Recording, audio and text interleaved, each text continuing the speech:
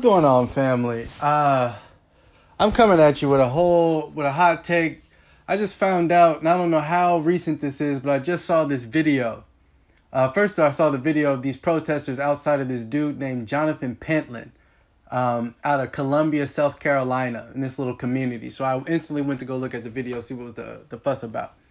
And basically, you have his wife, another individual filming, telling this black man he got to leave the community. And he's aggressive about it. Like, he's an ex-military dude. He's buff. The brother's not trying to go out at all. And I respect him for holding his ground, because you don't have to back down to them. But he physically pushes him and all the other stuff. He doesn't want to give him his name. And everybody's trying to belittle him like he's the problem. But the whole issue is they're telling him he got to go. And I'm sitting there and I'm watching this video and I'm getting upset, y'all. I'm getting upset. But this is the kind of thing that happens. This sort of thing happened to me and my son's mother back when we were first dating. And she had a little spot where she liked to hang out a lot in her community. Now her and her mother stays in a mostly white community out in Oakley. And one of her neighbors one day when he seen us just hanging outside on the sidewalk, not in front of his property, not on his property, on the sidewalk on the alleyway near his property. And all of a sudden, oh, what are you guys doing over here? You guys don't belong over here. This girl grew up over here. She went to high school, graduated out of high school in that community. He has the audacity and the gall to tell her that she don't belong here. But that's that's the thing that you get. We've had the police called on us several times. As soon as, especially you start walking around with a brother like myself, long locks, you know what I'm saying? Just the energy, the aura that I carry myself with. And I don't give a damn about any damn community that I'm in. Like, I don't got nothing to fear. You can't do nothing to me. But this is the kind of attitude that they have. While some black folks is coming up there. So now you got a bunch of protesters, rightfully so, outside of this man's house, and he don't want no smoke. Him and his wife, see, when they have a group and he see one brother isolated, see, the whole issue was, and I can already break it down because he said that he was fighting with the girl. He wasn't fighting her. What most likely happened, y'all, is this white girl went up to him and told him, you don't belong here. Stuff like this happens. My grandmother can tell you about a scenario when we stayed out in Brentwood. This is and I talked about this a little bit, but this is back when my mom was trying to take me into a better neighborhood. The white community, which she thought was a better neighborhood. And, and this is one of the issues I had is there was a neighbor and we knew each other, went to class. We all at one point had played outside together because I knew the boys from across the street. That's kind of how I met everybody in the neighborhood. So, and I'm not going to use no names, but basically she came up straight to my face one day talking smack, slapped me all in my face, tried to scratch me. And as soon as I pushed her off me, everybody had an issue. Dudes who didn't have any goal to deal with me. And let this be known. I had already been into a couple of fights when I was out there. People knew about me. So it wasn't like, you know what I'm saying, like I was ever a sucker, and I don't hit women. Still to this day, Now, that don't mean that women should be able to put their hands on a man. And yeah, I'm going to get the heck away. Like, I'm going to do what I got to do because I'm not about to sit up here and be gashed and be all bruised because you're having a bad day and you want to take advantage of something. Particularly when it comes to black men. I got an issue with that. You know what I'm saying? Because we all should know how society looks at that. So you shouldn't be trying to facilitate or encourage that. But that's the kind of thing that's out there. And the dude, smelled of liquor, according to the brother. And I have no doubts about that by the way that we was talking. He didn't deny it. He's all in the guy's face. But this is kind of what we're talking about. Like, this illusion of inclusion, this illusion that these people actually like you. Like, what was the indication that they had changed their ways? What was the indication that they felt any differently? They don't come to our communities. They don't deal with our schools. They don't look at us favorably. They still don't like it if we marry their daughters and stuff like that. They don't want their sons marrying their daughters. Screwing your daughter is one thing. Marrying her is another. You know what I'm saying? So Why? What gave you this illusion? What made you think they felt any different? Why? At what point? Was it in the 60s? I didn't see it in the 60s. Was it in the 70s? I dang sure didn't see it in the 70s. 80s? Are you for real? And coming out of the 90s, they're still calling us criminals. Our president today. A few years before that, people forget the former, what's his name? He was, He was the former Grand Wizard of the Ku Klux Klan, ran for president for the Democratic Party. What are we talking about? When did this no, they got it through the media, got it through the movies. Got it through it's not as bad, but you don't see that on any statistic. You don't see that play out in terms of law enforcement.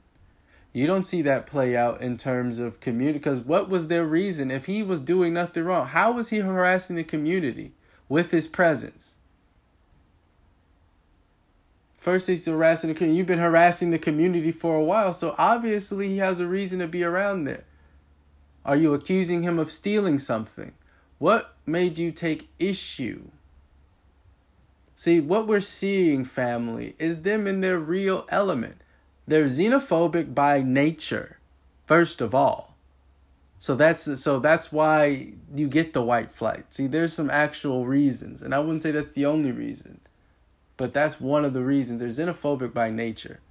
And if they have an aversion to you, if you're perceived as a threat, they don't want you there. It is no different than, how one reacts to a bear or a wolf just walking around the neighborhood, or how they react to a stray dog that they're unfamiliar with.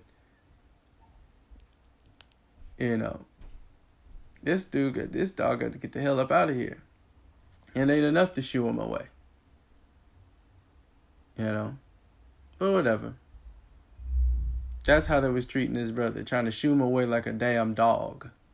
How they haze coyotes in certain communities. That's what they were doing. Be gone, Negro. You know you don't belong here. I mean, they pretty much said it in so many words. Now you don't want that smoke. People outside your house. Because people are going to have to see this. People are going to have to either accept it's one thing. And when I'm talking about people, please, family, know I'm talking about us. I don't give a damn about nobody else. You can have friends. You can have associates. They'll have nothing to do with us politically. And we're in a political mess right now. Have been in one for hundreds of years. And it's time to get up out of it. So we ain't got the time to be diddling around with so-called friends. And I know a lot of y'all understand what I'm talking about. Because you couldn't diddle around to get that degree, right? You couldn't diddle around to get that scholarship. Or whatever you were doing, whatever you were pioneering to doing. There was a point in time where you said, hey, look, friend, if you're not about to help me improve, excel, then why? No, I can love you, but I got to handle my business. So we should be able to relate to that. That's where we're at politically. We don't have time for friends while we sitting up here trying to make friends. We're not even in a position for friendship, companionship.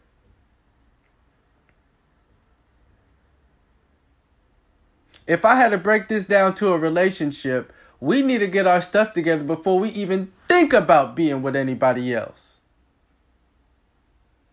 Our stuff is not in order. And when I see videos like this, that's just more of a reminder of that. Of what needs to be done. And what we need to stop doing so much of. Or doing at all. Which is trying to make friends with people who ain't your friends. Who is trying to separate with all these other categories that they brought to you. Whether you LGBT, whether you Muslim, Christian, Hebrew, all these things that we use as a mechanism for division, you need to throw away.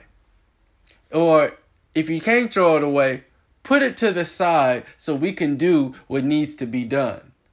That's difficult. And that's another conversation right there. Because I see a lot of that as well. When I hear these people, as people feel like their spiritualness, their beingness, their honesty, their honor, all of these things, all of this higher stuff, all these things that they get through their religion, and it's ridiculous. You don't get any of that through religion. Religion hasn't given that to any of our enemies.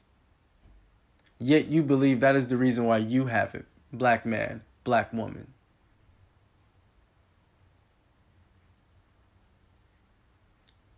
We are unique people. We are. In so many ways. And I have to quote John Henry Clark again if I have to. We like to out-bishop the bishop, out-pope the pope, out-Muhammad. There's something in caring for our fellow man that is just so intrinsic, that is just so a part of us. I don't care about how much they have tainted us, beaten us, attempted to warp and shape who we are. We are who we are, even when we pretend not to be. Even our coldest killers don't even do it right, for the most part. They can be efficient. We can be turned up. Don't get it twisted. We have the greatest revolutionary history known to man. I challenge anyone to show me a greater revolutionary history amongst the people. So we know we can do this. We know how to do this. It only needs to be done. My spirit and prayers go out to the protesters out there in South Carolina right now, because, man, this is what we need. We need more of this. Keep bringing this to the forefront. I'm glad that those people, that man's wife, let's get his name again, Jonathan Pentland. I'm glad Mrs. Pentland was ignorant enough to put the video up herself. See, cognitive dissonance is a mug, ain't it? Gonna implode on yourself and you can't even help it. The very nature of your being, the very nature of your existence destines you to be nothing. If anyone's being honest, and I'm not talking about us, family, this was a message to you know who.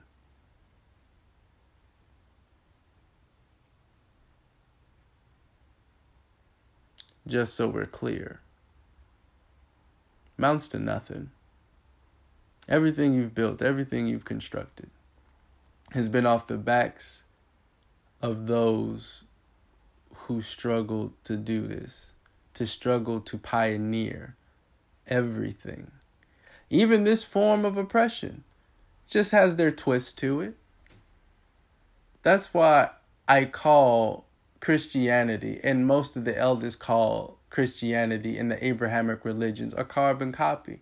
Because all you did was take literal things, literal concepts from one place and throw your little twisted spin on it. And that's why you can find the origins of this stuff in Western Asia. It doesn't take a genius to figure that out. Why one will correlate with the others, because this sort of mindset, see, you have to get out of this, thought of being individualistic. And that's how they make you look at history. They make you look at history. Okay, look at this place, look at this place, look at this place. They don't make you look at these places in entirety.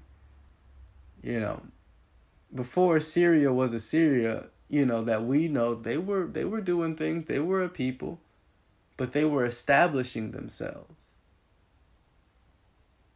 They weren't quite what they were when they came and started dominating everything at the advent of the Iron Age. They weren't who they were yet. When they started out, they weren't those people. They became that. There's a story with that. There's exchange there. There's history. Things have to fall into place. And that's usually governed by the things that's going on around them. There was a point where Babylon was not dominant, and it's opportunity. It's opportunity. And all it takes is being successful in here or there. But they had to deal with everyone.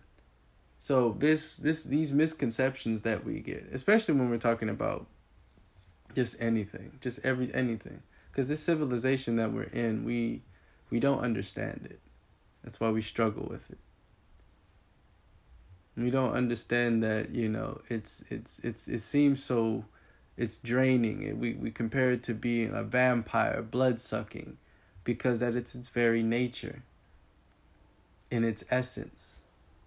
When we see the symbologies of this all the time in creatures that can absorb the traits of greats to become stronger, trying to perfect itself through others' greatness.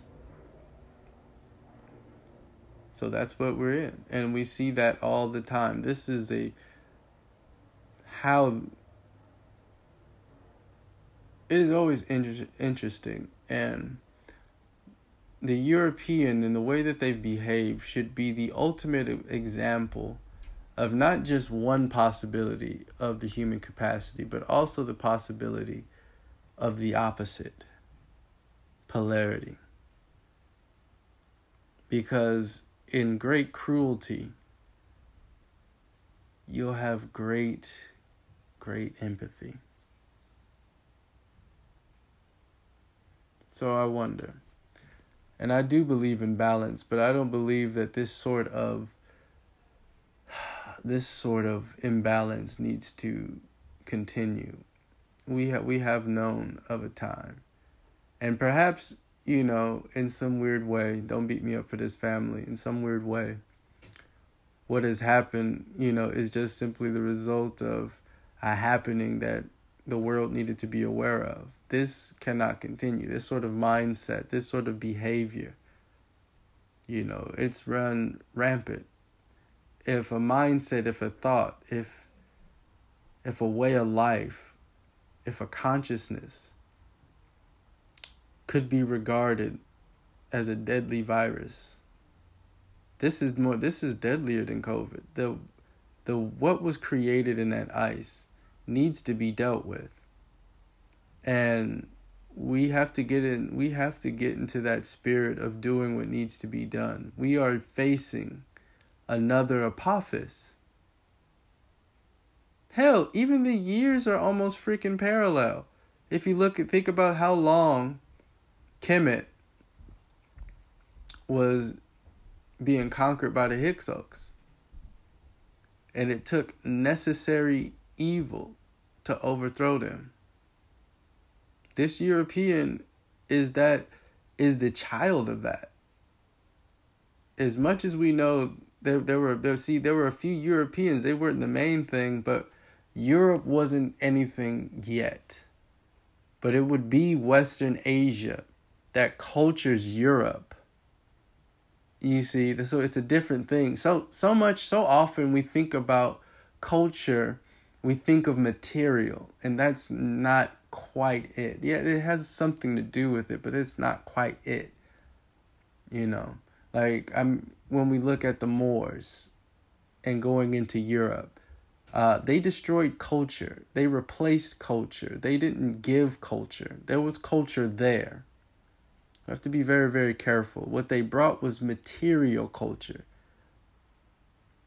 But it was an attitude. It was a different attitude they were also bringing. A foreign one as well. That was influencing those people. That's why a lot of those people that amalgamated within Al-Andalusia were quite different from those who maintained the culture that, further up north of France. But that's the thing. What culture is persisting? What is influencing the other? What is the dominant thing, so to speak? And we see living in this society how people can be influenced by just simply being in a place. Peer pressure is a very real thing. Think about thousands or hundreds of years of peer pressure. It doesn't take that long. But I digress. This right here this is them. That's their thing. Pisses me off. Really does. You know. Sergeant First Class Jonathan Pentland.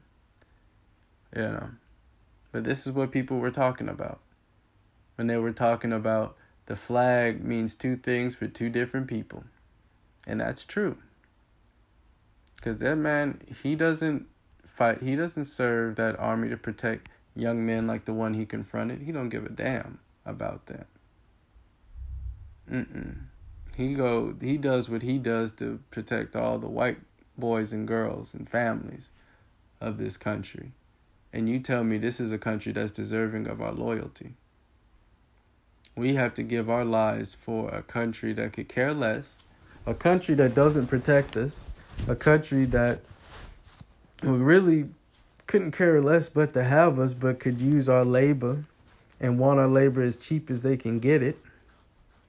You know what I'm saying? Don't give a damn what you're worth. They get, like, I have never seen, you know, and they try to use Tom Brady as an example. Oh, let's pick one. Though they pay him out the butt in endorsements that a lot of other athletes couldn't get, but that's fine. That's fine. You know, but they try to use that, but everybody else, nah, they want the cheapest labor. Put your ass in prison. Cheap labor.